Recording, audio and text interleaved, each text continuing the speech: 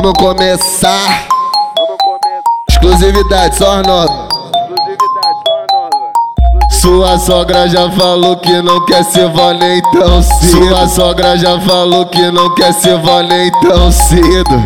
Nem tão cedo vou te fazer uma pergunta, com todo respeito.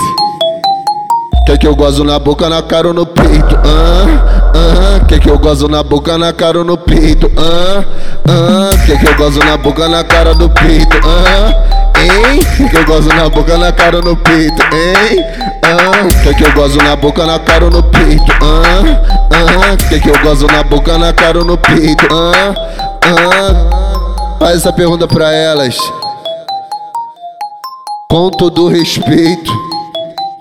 Quer que eu gozo na boca, na cara do peito? Hein? Quer que eu gozo na boca, na cara ou no peito? Quer que eu gozo na boca, na cara ou no peito?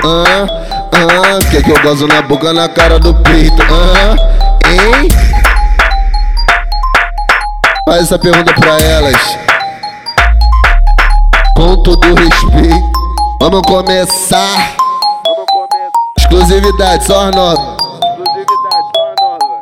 Sua sogra já falou que não quer ser vó nem tão cedo. Sua sogra já falou que não quer ser vó nem tão cedo.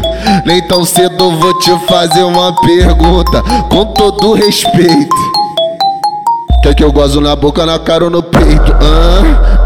Quer que eu gozo na boca, na cara ou no peito? Quer que eu gozo na boca, na cara do peito? Hein? Quer que eu gozo na boca, na cara ou no peito? Hein? Quer que eu gozo na boca, na cara ou no peito?